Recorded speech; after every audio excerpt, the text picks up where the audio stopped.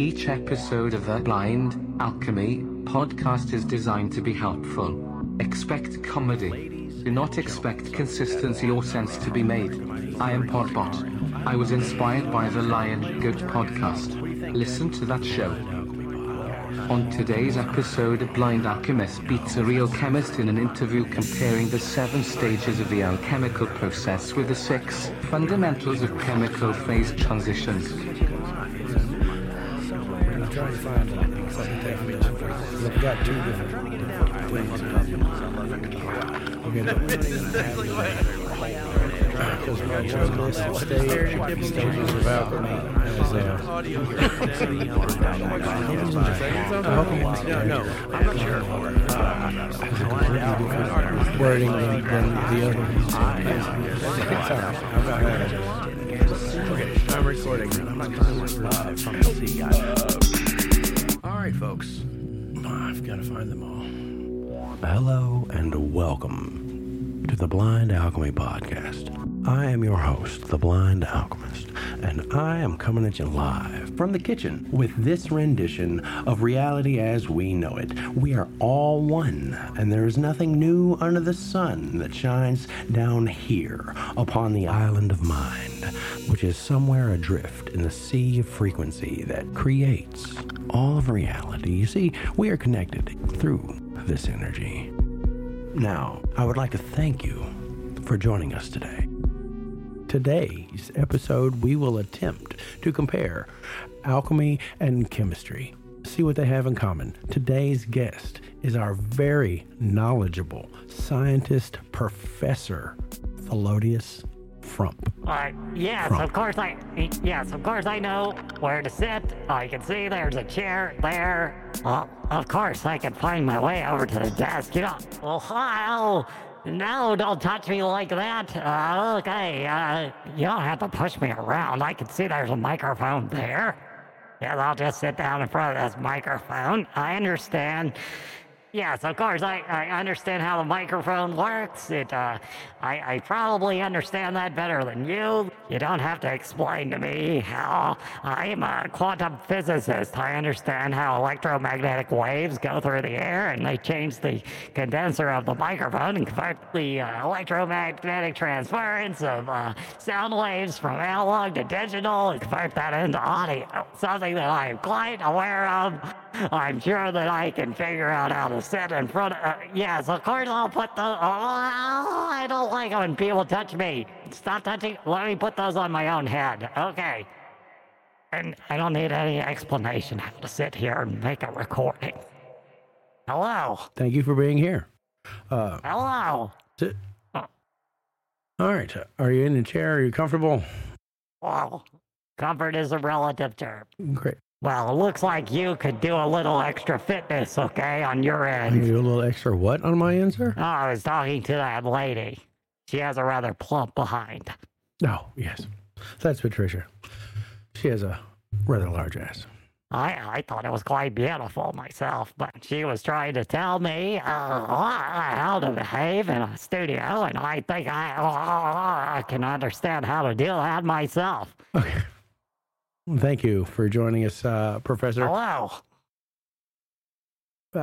Tell us a little bit about yourself. Where did you actually get your multiple PhDs? What I understand, right? I studied at Caltech, MIT, Yale, the Sorbonne, and I received my final PhD, indeed, at the College of Boston, often referred to as Boston College. Boston College, eh? That's I find that accent to be stereotypical and not quite appropriate. okay. Now, it seems that you brought me here for some reason. Yeah, I'm pretty sure you were brought here for a reason to have a conversation on today's podcast about the stages of chemistry and or alchemy, comparatively, if you would like to do that. Well, as a physicist, I don't acknowledge the stages of alchemy. I'm sure that was outdated many centuries ago, or at least 100 years at this point. But yes, if you'd like to talk about the fundamental phases of chemistry, I can help you do that. Oh, good. I'm glad you're here. What would you like to know? Well, let's start at the start. What is chemistry? How does it pertain to alchemy? It seems like you've got some devices. Perhaps you should mute those before you record in the studio. What are they comparable? I didn't hear anything that you said. I didn't hear anything you said. So you obviously do not know how to work a microphone with your PhD in quantum physics, sir. It did not help you work a fucking microphone. I don't think that's right at all. I'm using it correctly. I don't think you are. I can see on your screen you've got red lights. Yeah, well, yeah. It sounds like you're talking too loud. Perhaps you're too close to your microphone if you're red lighting like that. Wow. Oh, Ted, we got another Ted in here. God damn it. All right. A smarter Ted. Well, I don't know who this Ted guy is that you're talking about. It doesn't matter. That guy over there you can't see. That's Ted, sound engineer. Oh, yeah, the guy that's passed out over there in the booth. Is that what you're talking about? Well, I'm not wholly certain he's passed out. He just looks like that all the time. Oh, I see. He works in a phase of torpor. What? It's like he's in a state of torpor. He just awakens at the time when his little fingers needed to reach up and hit the record button. Is that how it works? Mostly that's how that works. Okay. Ted, were we going to play the music? Well, I don't know what you were bagging up the music for. Some music? You'd like to hear some music? What kind of music would you like to hear? We could listen to all kinds of music. I generally like a little bit of salsa music. You look like a man who enjoys a good polka. Do you enjoy a good polka, Mr. What was your name again? Reginald Winsforth? Is that correct? My name is Dr. Frunk. Oh, okay. Well, I don't know who this Reginald Winsforth is. That's tomorrow's guest. I see. I'm sorry. I'm a day ahead of us. I apologize, Mr. Professor Frank. Frink? No. Frink. It's definitely not Frank. It's Frunk. Oh, not Frink. Not Fink? Frunk. But anyway, thank you for being here today, Mr. Reginald Winforth.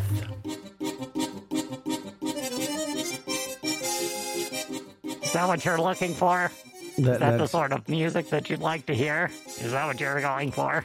Sounded a bit like space radio chatter. What was that? This is the Beer Wagon Polka, of course. A Beer Wagon Polka. The Beer Wagon Polka.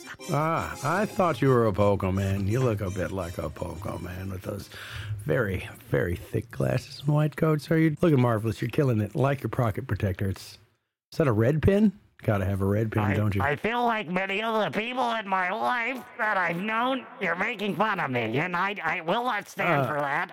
I've taken a few... I'm not making fun of you, sir. I'm saying that's it. I've taken a few courses online, and I've learned not to put up with that kind of bullshit from people anymore. I will not be bullied. I will not be treated like I'm some sort of subcorporeal human.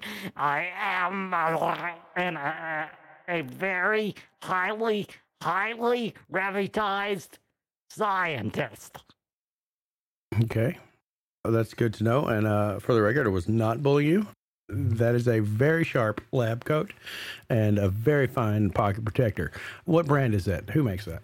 It's made by Oh, yeah. Quality stuff those guys do. Fine production work over there at the M factory. So they're making Post-it notes and paper clips and staples. They're doing it all. And that is an excellent pocket protector. Well, I used to use the pocket protectors from 3 Pond, but they were radioactively isometric, and they reduced a little bit of cancer agents, and they were outruled by California Proposition 8, so I decided that I would use the ones from Studium. You have a red marker there. Is that a Sharpie? It is indeed a red Sharpie. I find that works best when I'm marking out my physics equations, equations, they're all the same thing, if you might think about how those numbers occasionally meet in the middle. But yes, it is red. I like to use the red because it's easy to see on the windows. When I run out of whiteboard, sometimes I have to finish the equation on the window, and when I do, the red shows up nicely. Mm-hmm. Yeah, that makes sense. Do you do a lot of computation? So a sizable computation takes up a whole whiteboard. You said, how many whiteboards do you use in a day or per equation, sir? Well, I don't usually count the whiteboards per the equation. That's not usually the way I approach it. Sometimes when you're doing transitions of matter from one state to the other, perhaps you've taken an organic chemistry class. If you are indeed educated, you would know that these different sorts of transitions, you've got all kinds of parentheses, and there's lambdas and sigmoids and different sort of Greek figures, and sometimes we have to do a bit of integration, and there's all sorts of different types of equations. You've got to do the transference of matter to energy, and from different states of moles into different molecular compositions, and, well, it can take up, it's unfathomable the amount of space that it could take. It's a lot of times my lab coat will just kind of drag along the whiteboard behind me, erasing the equations as I write them sometimes, and that can be a bit frustrating, but gratefully I have this enormous brain in which I can recall all the different equations that I've written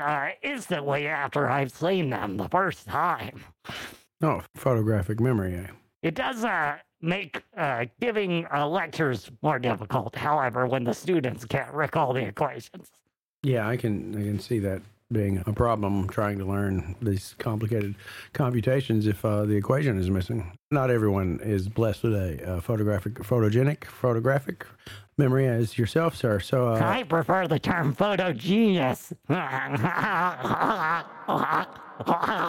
Of course you do. Of course. That's a little coin of term that I came up with. So, what can you tell us today about chemistry itself? Is it really alchemy's little brother?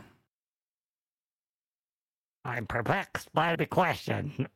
I'm not sure I understand what you're asking. Are you suggesting that chemistry is some sort of sexual dimorphism like human beings, and that they're siblings and mothers and fathers related to chemistry? Yes. That is exactly what I'm expressing here. So, alchemy and chemistry are relatives. Related? Well, I'm bad. In a sense, perhaps chemistry is more like the outcome of a refinement, if you will, of the concepts of alchemy. They were once a primitive notion of the different sort of transitions between metals and different other concepts of elements. Mainly what they were talking about are the fundamentals of phase transitions, which we eventually evolved into what we call now the phase transitions, are changes between different physical states of matter, such as solids to liquids or liquids to gas. These transitions are important in many fields, but they relate not only to chemistry, but also physics and material science. And if you think of alchemy as, perhaps you could say it's the father of all those three different fields of scientific inquiry. Yeah, let's say that. Let's say it is the predecessor to chemistry. Probably metaphysics even. Not metaphysics, well, could be. Yeah, from the scientific perspective, that is one of the limitations of the concept of alchemy. It tended to blend this form of theoretical physics, or if you will, metaphysics, with the physical nature of the atmosphere and of our environment itself, of the elemental environment itself. I like to focus mainly on the physical transitions in my own scientific exploration, and less on the theoretical physics, though I do appreciate that as a valid field. Do you? So how many PhDs are you in current possession of? One does not possess a PhD as much as it's a acknowledgement of one's dedication to study and ability to propose a distinct and individual theory that is lauded in the minds of the scientific community, or indeed the scholarly community. I have earned at least 4 PhDs through the normal route, and I have one additional PhD that was granted to me just as a form of societal appreciation. Oh, really? So some fellow eggheads kissed your ass with a phony piece of paper and some extra letters on your name. Awesome. Way to go. Great. That is excellent work for you. So what an achievement. Well, at least you see it the way I see it. Well, that's the way it is. We can agree upon that. Now we will take a break for some advertisements. Please support our sponsors. Ted, I thought we were going to go with a miners only commercial. Yeah, for all your miner needs, minersonly.com. I think we'll do that first. I don't think it's that kind of website. I think it's legit, like coal miners and cobalt miners, whatever they mine out of the ground. I don't think it's child porn. We better research before we actually, yeah. Okay, thank you, Ted.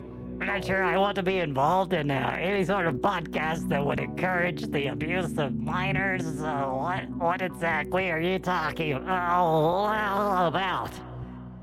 Minersonly.com for, your everyday miner needs. What everyday miner needs? I'm sure they have hard hats and not children. Are you trying to acquire some different basic elements for your chemistry practices? Mm-hmm, definitely.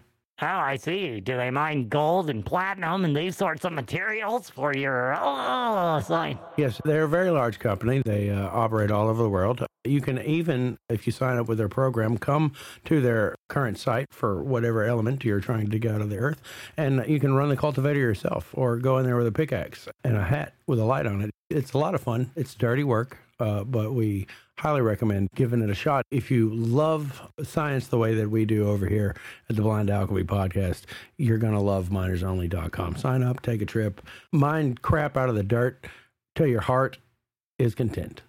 Wow, I had no idea that you... Just imagine this could be your advertisement. Please reach us at the Blind Alchemy Podcast at gmail.com to provide sponsorship. And now, back to the show. Anyway, back to the show. So tell me, what is your level of expertise? I hear that they call you the blind alchemist. Are you indeed blind? Are you an alchemist? Do you study the ancient forms of chemistry that were called alchemy? Or if you'd like, perhaps I could give you a bit of education and we could make you a chemist instead of an alchemist. Have you ever tried mining, Professor?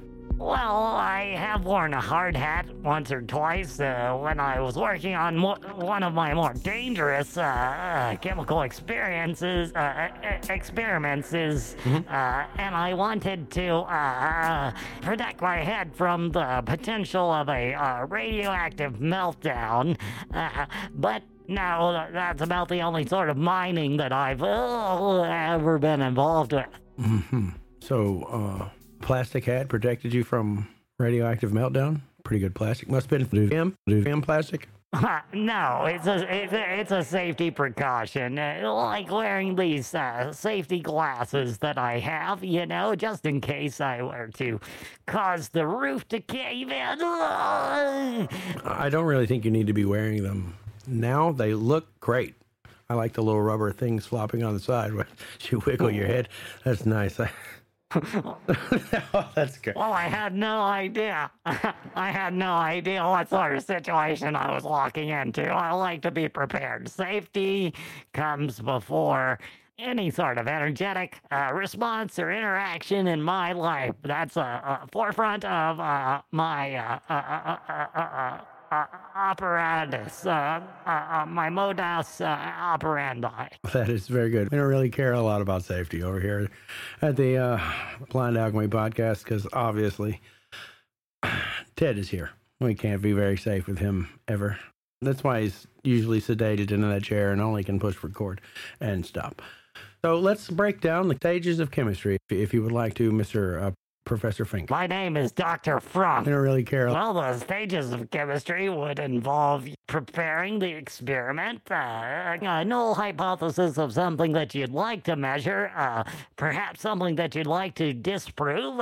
Usually science is about the disproving of things. Many people misconceptualize that it's about making discoveries and creating new things and new ideas, but most of science is actually disproving ideas which you have because it's much easier to find a statistical probability of something not being something than it is to find a statistical probability of something that can repeat it if it's a created thing.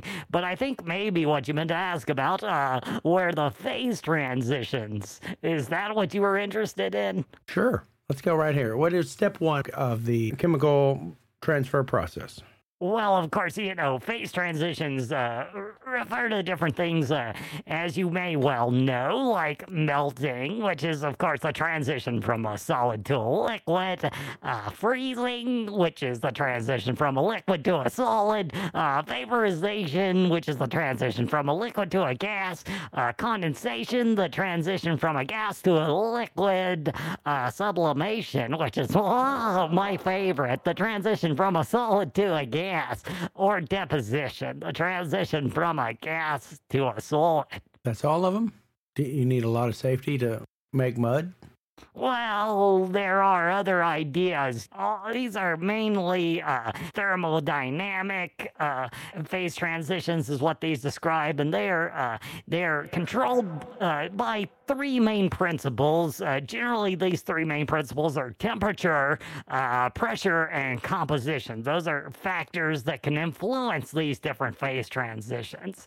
There are extrothermodynamic phase transitions under the Ehrenfest classification scheme. There could be the principle of a third or a fourth or a higher order phase transitions. These are less common, of course. The second order phase transitions includes ferromagnetic transition, superconducting transition, and superfluid transition. But those are second order transitions. Superfluid? Yes, they're characterized by a divergent susceptibility in the infinite correlation length and a power law decay of correlations near criticality. But that might be a bit over your head. I'm just guessing by the stupid look on your face. Yeah, you got me there. Superfluid to me is, what they gave Captain America to make him Captain America, Well, don't mistake superfluid for seminal fluid. Those are two different things. They're very different. Well, I don't want any of that from you. I don't, sir. Anyway, so I am going to go into the chemistry lab with you for our hypothesis sake. Well, I'd like to know more about what you believe the phase transitions or the different phases of alchemy are. Can you tell me a bit more about that? I seem to have lost that in my scientific studies. First stage of the alchemical transformation is the stage of calcination. Calcination is a thermal treatment of a solid chemical compound whereby the compound is raised to a high temperature without melting under restricted supply of ambient oxygen, generally for the purpose of removing impurities or volatile substances and to incur thermal decomposition. So it's a little bit like your first step of chemistry, huh? Well, it does sound like something about... Sounds like all the steps at once. It does sound a bit like condensation or deposition. The transitions from gas to liquid or the transitions from gas to solid. Is that what you're saying? It's the formation of sublimation or the anti-sublimation of one element from a solution of other elements. That's what it sounds like to me. Well, that sounds pretty close. See, the first step of calcination is basically burning away the impurities of whatever metal you're working with, because alchemy tends to work with more metals than more base metals. And I think the trick here is understanding that there are two types of alchemy. Now, we have what is called spiritual alchemy, which is kind of like medieval self-help, if you take a look at it like that. and laboratory alchemy, which is the predecessor to actual chemistry, where they literally went into a lab and worked with these physical matter. Now, the language doesn't really change, and that's what makes it tricky to decide what we're talking about, if we're talking about spiritual alchemy or laboratory alchemy. The process is still the same. And that's what we like to encourage: self-growth, self-understanding, and personal growth here at the Blind Alchemy Podcast. And you have got it in spades, sir. Your brain is humongous. It's sticking out your ears there. It's ginormous. I'm glad to have a man of your caliber behind the microphone here with me on this show. I don't know why you stooped so low to come and visit and sit in my chair, but I'm so grateful that you did. I'm just blown away by your... I've never seen so many... Well, I'm grateful just to have someone who can recognize these little tufts that stick out of my ears. Most people think that I just haven't trimmed my ear hair. And of course, those are actually tufts of white matter that are sticking out of my ears. It makes it extremely hard to wear these headphones at this moment because they're causing a bit of a cerebral hematosis. But these different phases, as you've described them, calcination and dissolution, separation, conjunction, fermentation, distillation, and coagulation. I don't think you actually explained all those. I don't believe I have. Are those the other stages of alchemy, as they are called? Mm-hmm. Say that again. Mm-hmm. Yes, you agree. That is what they are. Well, all of those are actually still terms that we use in chemistry today. So you still use these terms, these classic medieval terms today. I find that interesting. Don't you, Ted? It doesn't matter what you think. That's right. They're still descriptions of different different processes, if you will, and the phases of transition all fall within these different processes, these different treatments of chemical compounds. For example, calcination, where the compound's raised to a high temperature under melting, and usually we use a supply of ambient oxygen, generally for the purpose of removing impurities, as you mentioned, or other volatile substances, to incur a thermal decomposition. That's generally, as I stated before, one of the phase transitions, either melting or vaporization or condensation or sublimation would be used in this process of calcination. That's what would cause that separation from one material to the other material. One of those materials would be undergoing one of these different types of phase transition, which would generally cause a difference in the chemical bonds between the different chemical mixtures that are within the solution. Now, continuing forward with the second stage of the alchemical process, dissolution. Whereas the first stage is purification by fire, dissolution involves purification by water. Interesting. Water is known as the universal solvent for its ability to dissolve other substances. Water is also an expression of mercury, which is the esoteric, true universal solvent.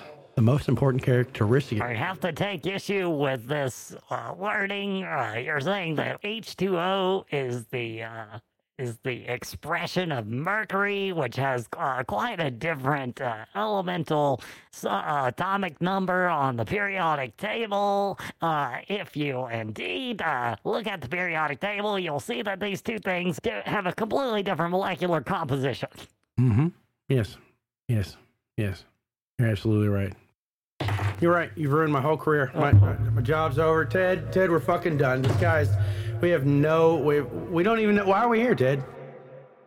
Apparently, alchemy is all wrong. It's a lie. It's a sham. According to Mr. PhD Pants over here. We're idiots. So we should probably just hang it up and go get drunk. What do you think, Ted? Is that what you want to do? I think he's already drunk. You already are drunk. Of course you are. I don't know why that is. We can figure that out, though. Yeah, Ted, we should probably hire a researcher. What window was that in, Ted?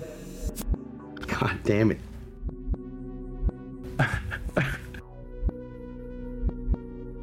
Now we've just got dead air for those fine, fabulous folks over at Hairline Production. I had it right out. Should be easy. Snip, snip, no more dead air.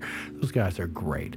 Man, I'd like to thank them. Personally, I have many times for all the hard work they put in making us sound like, almost like we know what we're talking about anyway. Oh, good. We're rescued by another commercial. Now we will take a break for some advertisements. Please support our sponsors. Just imagine this could be your advertisement. Please reach us at theblindalchemypodcast@gmail.com to provide sponsorship. And now, back to the show. Sit back, relax, take a deep breath, and when you feel it in your chest, exhale into the now moment and join me, the Blind Alchemist, as we conduct a little blind alchemy. All right, ladies and gentlemen, welcome back to the show. I am, of course, your host, the Blind Alchemist, and with us today is Professor Thalladius Fink, Millennial Falcon. That's not his name, Ted. Thalladius Frunk, sir. Thalladius Frunk, sir. Frunk, like your trunk. Oh. Like she's got so much junk in the trunk. Frunk. She's got Frunk in her trunk. I got you. You, sir, are a dog. Putting a little Frunk in the trunk. Hopefully you'll edit out some of my less presentable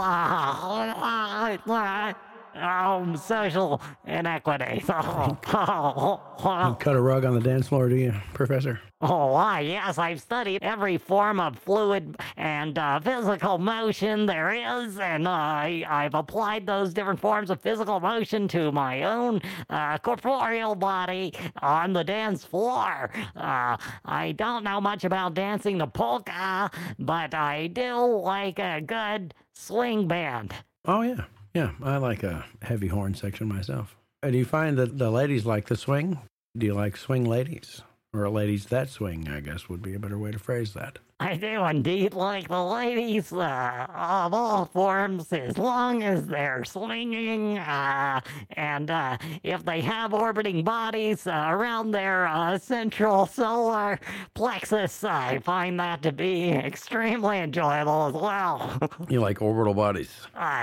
All forms of satellites. So what you're saying is that you, sir, are an ass man.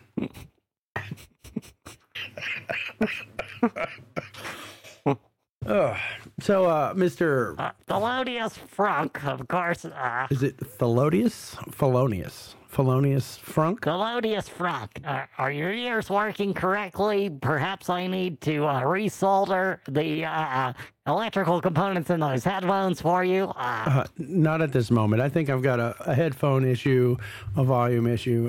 My sound guy's asleep, as usual. So I'm kind of moving around by the seat of my pants over here. But that's how we do it. So, Mr. Thelonious. Thelodious. That's what I said. Felonious. Thelodious, like melodious. Thelodious. Frunk. Like Thelonious. That's a great name. What was your mother's name? Not like Mr. Monk. Not like the great jazz legend Thelonious Monk. Unfortunately, I was not named after that amazing piano player. It's Thelodious Frunk.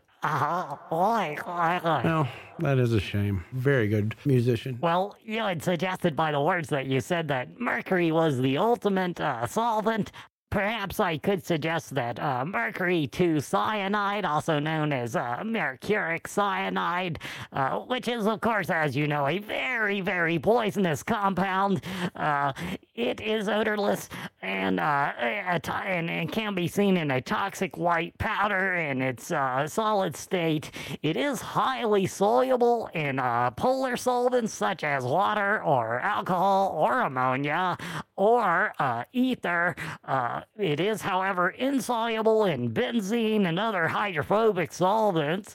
Perhaps that is the angle that the ancient alchemists were going for before they clearly understood the concept of ionic bonds. Mm-hmm. I think they had a better understanding of all this stuff than we do now. We'll have to unpack what these words mean pertaining to alchemy because they don't mean what you think they mean, okay? Now, as it said here, mercury means water. I think chemistry is alchemy light. because it's alchemy minus the spirit. It only pertains to physical matter. And I think at the heart of everything, there must be spirit, because spirit came first. Oh, well, perhaps if we listen to more of what you were saying, we can dig out those ancient meanings as you suggested. I would be willing to listen and not interrupt you this time. Ted, I had much better notes and I've lost them. Go ahead. So let's just get back to dissertation. Not dissertation, disillusionment. No, dissolution. Dissolution? Yes, that's the word. Where'd it go? Where did it go? Ted, what'd you do with my notes? Perhaps you could use Control F to find on the page that you're looking. Yeah, I got it. Thank you. Control F. Okay. See, it's called the universal solvent, water, mercury, H2O. Most important characteristic of this element is that it holds all the information of creation, both celestial and terrestrial.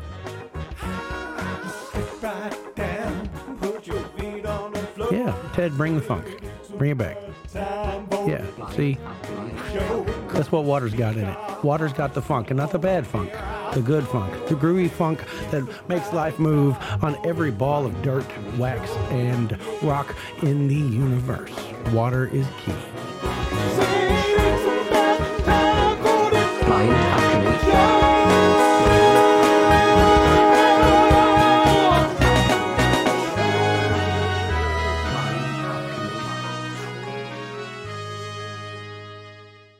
Water is one of the fundamental building blocks of life in the universe, and it is theorized to be the only molecular form which inspires the generation of life in our galaxy.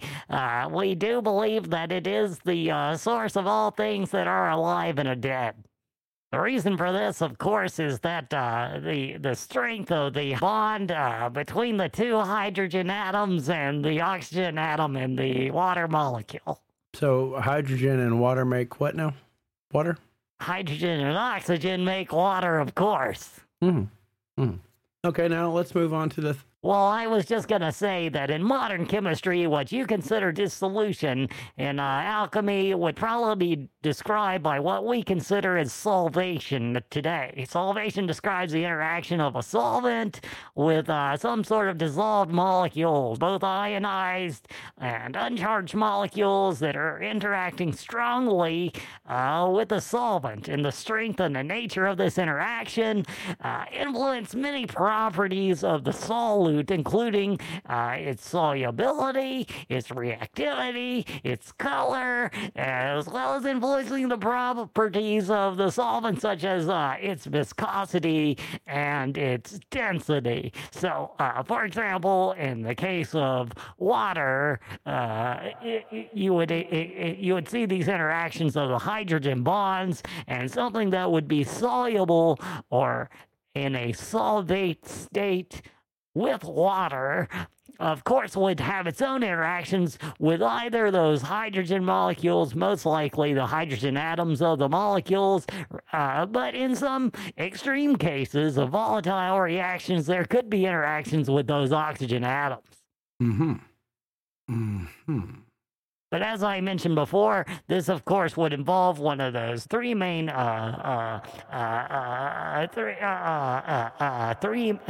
catalysts for phase transitions, which I mentioned before, which, of course, are temperature, pressure, and composition. Excellent. Now let's move on to the third stage of alchemy / chemistry comparison. Separation is the third stage of the alchemical process. The process of dissolution brought many of our inner workings and hidden patterns forward from their watery depths to be examined in the light of consciousness. In separation, we are further refining our psyche by consciously disbanding our attachments to the artificial self from the authentic one. The most precious material concerning alchemical is essence. This is an aspect connected to soul. Now, correct me if I'm wrong, but chemistry doesn't have anything about soul in it. Well, the notions of the soul is one of the great questions. There have been attempts at chemistry experiments performed on dead bodies in forms of... Whoa.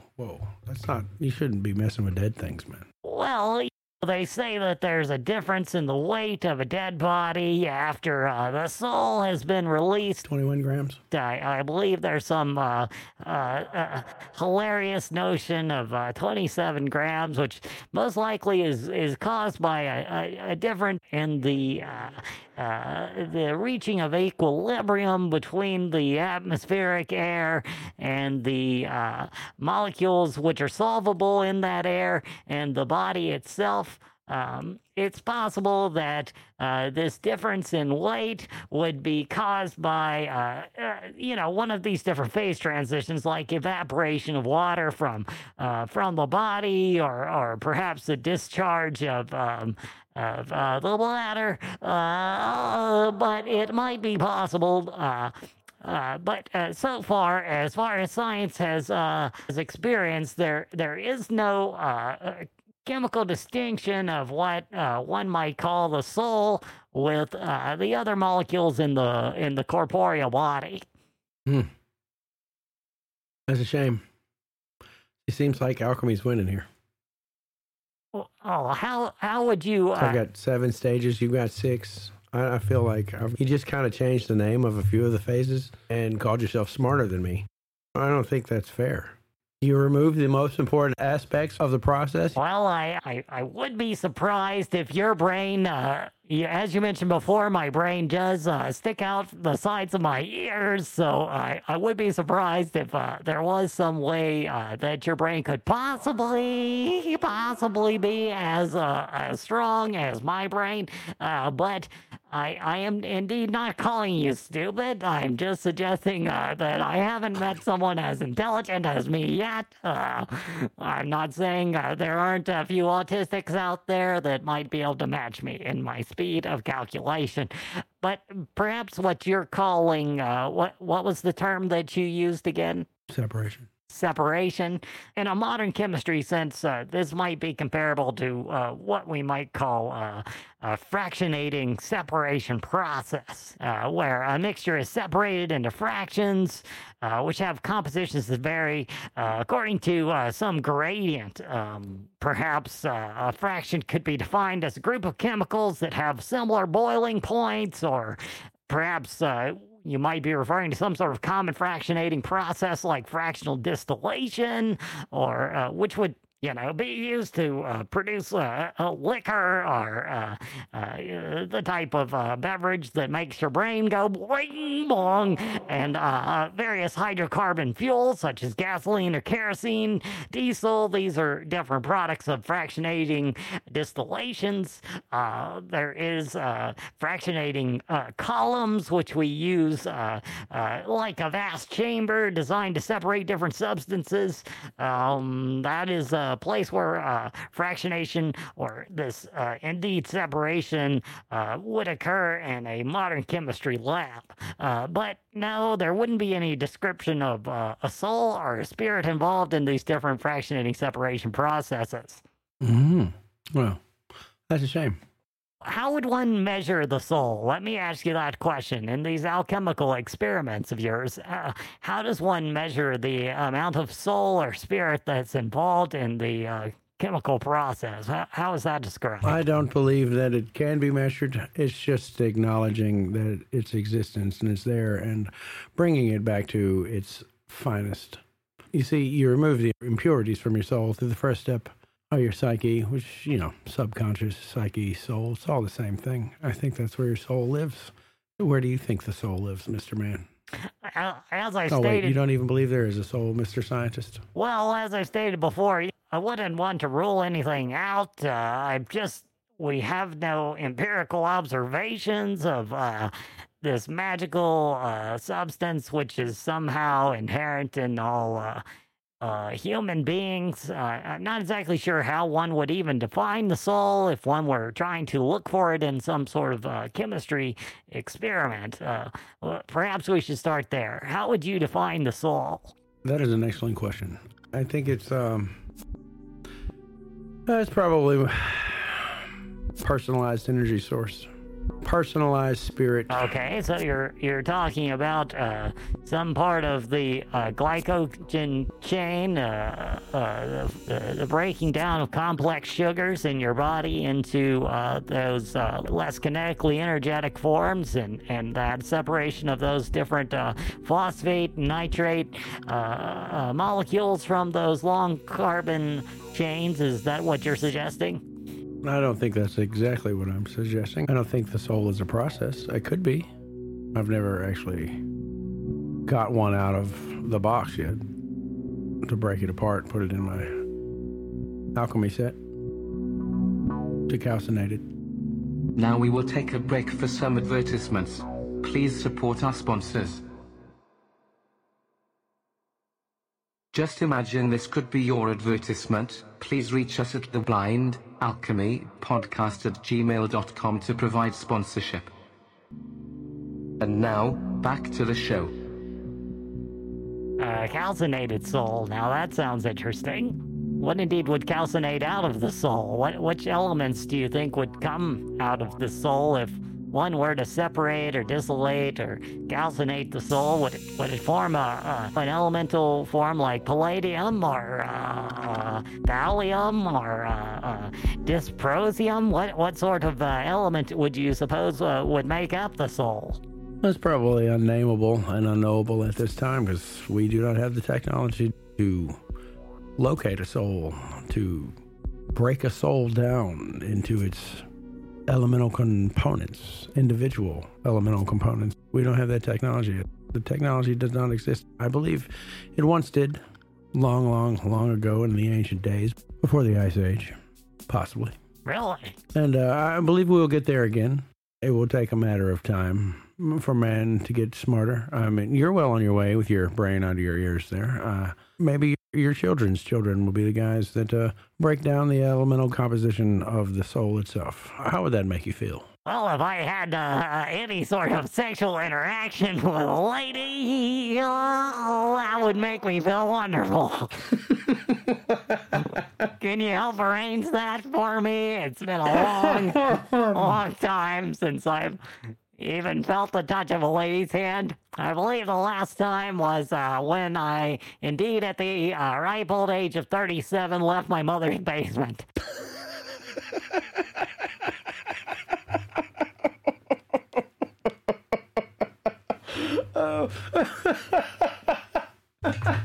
Ripe old age of 37. I left my mother's basement. All right. Well, that's a shame that you have never felt the touch of a woman. I feel for you. You're really not missing much. I treat women like an open flame. Pretty to look at, nice to warm yourself with, but left unattended, they'll burn everything down. So you're probably better off. Well, that does sound like a dangerous exothermic reaction. Mm-hmm.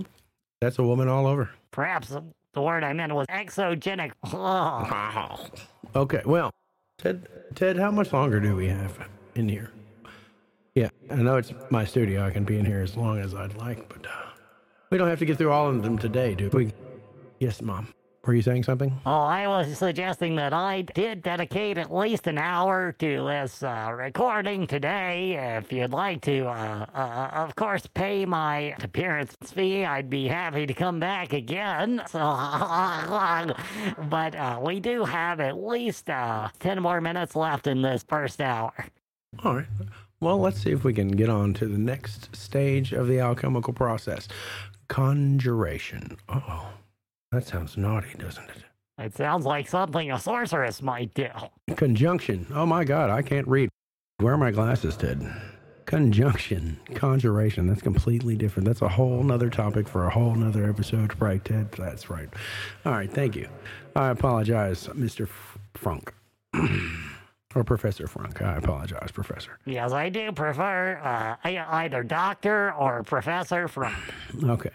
Doctor or Professor Frunk. Conjunction. Conjunction is the returning of the soul and body after the purification of fire and water. See, now that's the problem with attempting to define the alchemical process.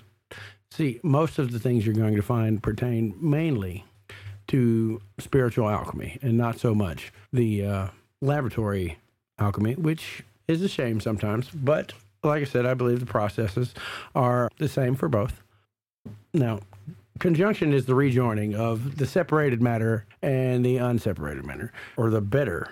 Once you've removed the impurities from them, you put them back together, and you've got a new thing, a new element, if you will, a new aspect of self, a new aspect of being, a new way of thinking, a new way of looking at the world. And that's why we do these things. What do you find? Is there a step in chemistry or a stage of chemistry that recombines everything you just took out? Make something new out of the old? Well, of course, if you want to discuss combinatorial chemistry, which compromises the chemical synthetic methods that make it possible to prepare a large number, which of course would refer to like tens of thousands or even millions of compounds in a single process, these compound libraries can be made as mixtures or sets of individual compounds or chemical structures generated by computer software. Combinatorial chemistry can, of course, be used for the synthesis of small molecules or peptides. Perhaps you're thinking of the recombining from these different phases of transition. As I've mentioned before, there are equations that we use when we're discussing the different variables that we consider when looking at phase transition. If we're talking about the transition from a more stable form of matter to one that is less stable, like for example the transition from a solid to a gas, then of course we would apply the ideal gas law, which involves P equaling pressure, T equaling temperature, V equaling volume, R as the gas constant, of course, and N would be the number of moles of gas. One would refer to the ideal gas law. In order to reverse or recombine those different molecules from a gas to a solid, one would have to go backwards in that phase transition, would require, of course, an increase in pressure or temperature, but we would use the equations PV equals nRT, or of course we might use the van der Waals equation state of P plus A times N squared over V squared times V minus NB equals nRT, where of course A and B are the constants that account for the intermolecular forces acting on the molecules of the gas. Did that address your question appropriately? Yeah, I think that adequately and overly answered a very complicated question. You did a great job. And thank you for being on the show. Once again, Professor Fromp. If you'd like an example that perhaps your small brain might be able to better understand, one could equate this to putting a ice cube tray into the freezer, and then a couple hours later you take it out and you have ice. Well, that would be a combinatorial chemical process. Oh, okay. All right. Well, I certainly understand that. Cold to make ice. I understand that. Thank you for breaking it down for us idiots. The stage of conjunction. The reuniting of the body and soul after purification of fire and water and air that underwent in the first three phases of separation. Oh. This part of the great work is where we begin operating from a higher intelligence. See, in this stage, reconciling of opposing forces within the individual whose masculine and feminine hemispheres, left and right brain thereby, are no longer warring and have begun to harmonize. A mystic's heart and mind have now been opened and are seeking balance. Oh, see, now this is a very important stage. Balance and understanding. Balance leads to a better understanding. Correct? Well, it does sound a bit like the state of equilibrium, or perhaps we could illustrate this procedure by the synthesis of some form of dipeptide. Take, for example, let's say you had 3 different amino acids as building blocks in 2 different cycles, and each of these amino acids would be arranged in different orders. You could take these amino acids and use them in couplings. Let's just suggest that we would color the different pieces of these amino acids with 3 different colors. So we could say yellow, blue, and red. And then we could use an illustration using divergent arrows or vectors of dividing the solid support resin. We'll use green to represent that into equal portions, and we could use vertical arrows to mean the coupling and convergent arrows representing the mixing and the homogenization of the portions of the support. If we were to do that, we might see that with combinatorial split mix synthesis that we would have synthetic cycles of 9 different dipeptides to be formed, and the third or fourth cycles we might see that number is exponentially increased to something like 27 tripeptides or 81 tetrapeptides. Does that explain sort of what you're suggesting there, sir? That's a lot of tripeptides. You hit the nail on the head with that one, sir. You are a wealth of scientific knowledge. I am so grateful you were here, and thank you for joining us today. But I think our hour is about up. We will probably have to come back. We got your appearance fee. Patricia also wrote down a phone number for you. It's not hers, so don't get super excited. It's her sister-in-law. Well, yeah, sister-in-law, but she's not married that way. You know what I mean? But anyway, you guys can work that out. Maybe we'll come back and we'll see how your date went next time you're with us. If you actually... You're setting me up on a date. This is quite exciting. Yeah. Oh, good. Patricia, we thank you for helping our guest out with that. Thank you. Will there be touching involved on this date? That is entirely up to her, because, consent comes first, my friend. Don't forget that. Well, of course not. Okay. Yeah, perhaps we could make some sort of prearrangement. I'd love to have some sort of we could prearrange that there would be touching involved. Maybe just a touch on the hand. I mean, it has been a long time. I'm not getting involved in that. Patricia, you gave him the number. It's up to him, right? That's right. Okay. Your sister-in-law is very nerdy. Not this nerdy. This might be too nerdy. You're probably right. That is. You're not going to wear that lab coat, are you? I mean, it's sexy, but... I mean, what would you suggest? I'm not exactly equipped with dating knowledge. Is there a type of outfit that you would recommend? I have all sorts of costumes for the common man. I have a costume that looks indeed like a suit, and I have a costume that looks like just a what they might call a casual Friday wear. I went to the department store and went to the casual section because a friend of mine, a lab associate, had told me that I needed to own something other than the lab coat. So I purchased what they call casual wear. That was in 1992. I'm not sure it's still fashionable. I haven't worn it yet. Do you think that would be appropriate? Well, we'll find someone to help you update your wardrobe. Patricia, are you game for that? Oh, she's down.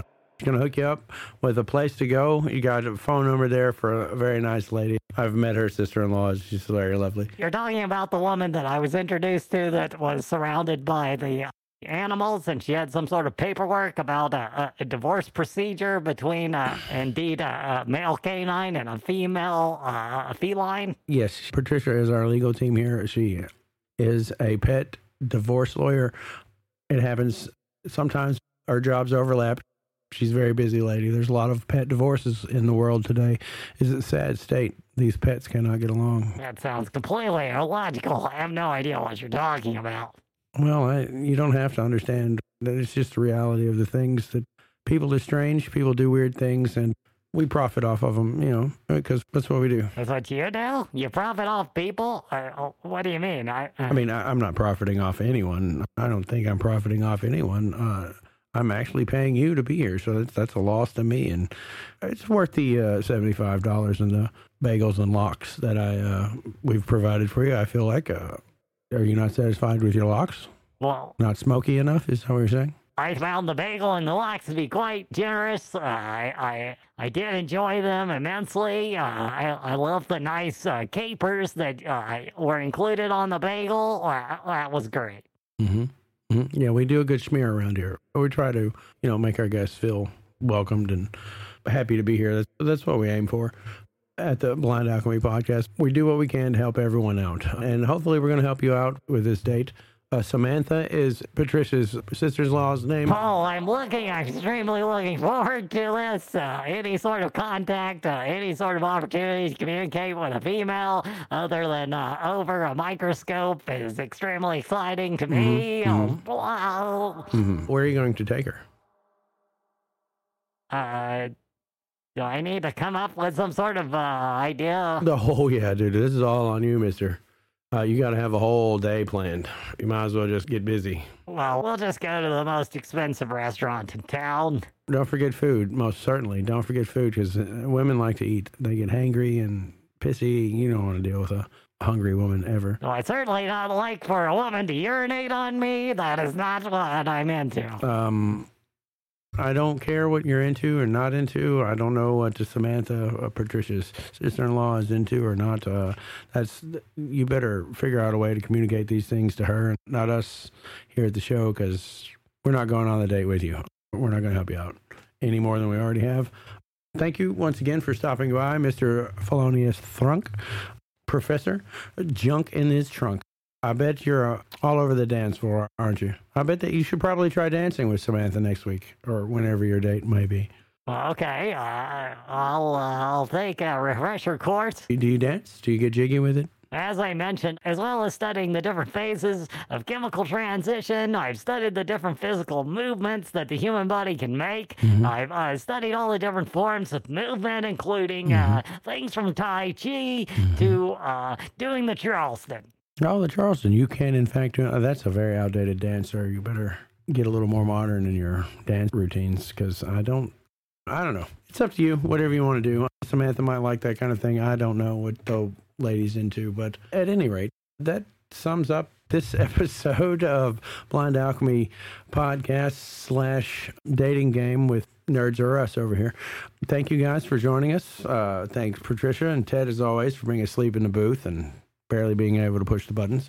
Thank our guests for being here. Thank you, most of all, for listening. Join us next time. Search us out on the socials. We've got a few of those. Can't possibly think of what they are at this particular moment, but I'm sure someone is manning that station and doing a fine job of maintaining our social media platforms. No, nobody's doing that.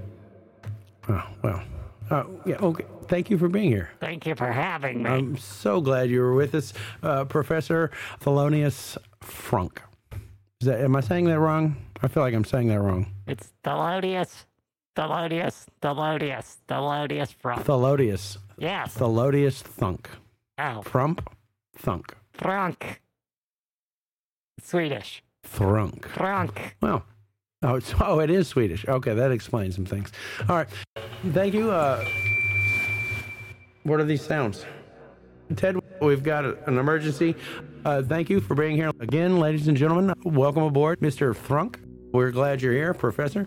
We will see you next time we decide to do this, and we will finish the 7 stages of the alchemical process. How do you feel about that?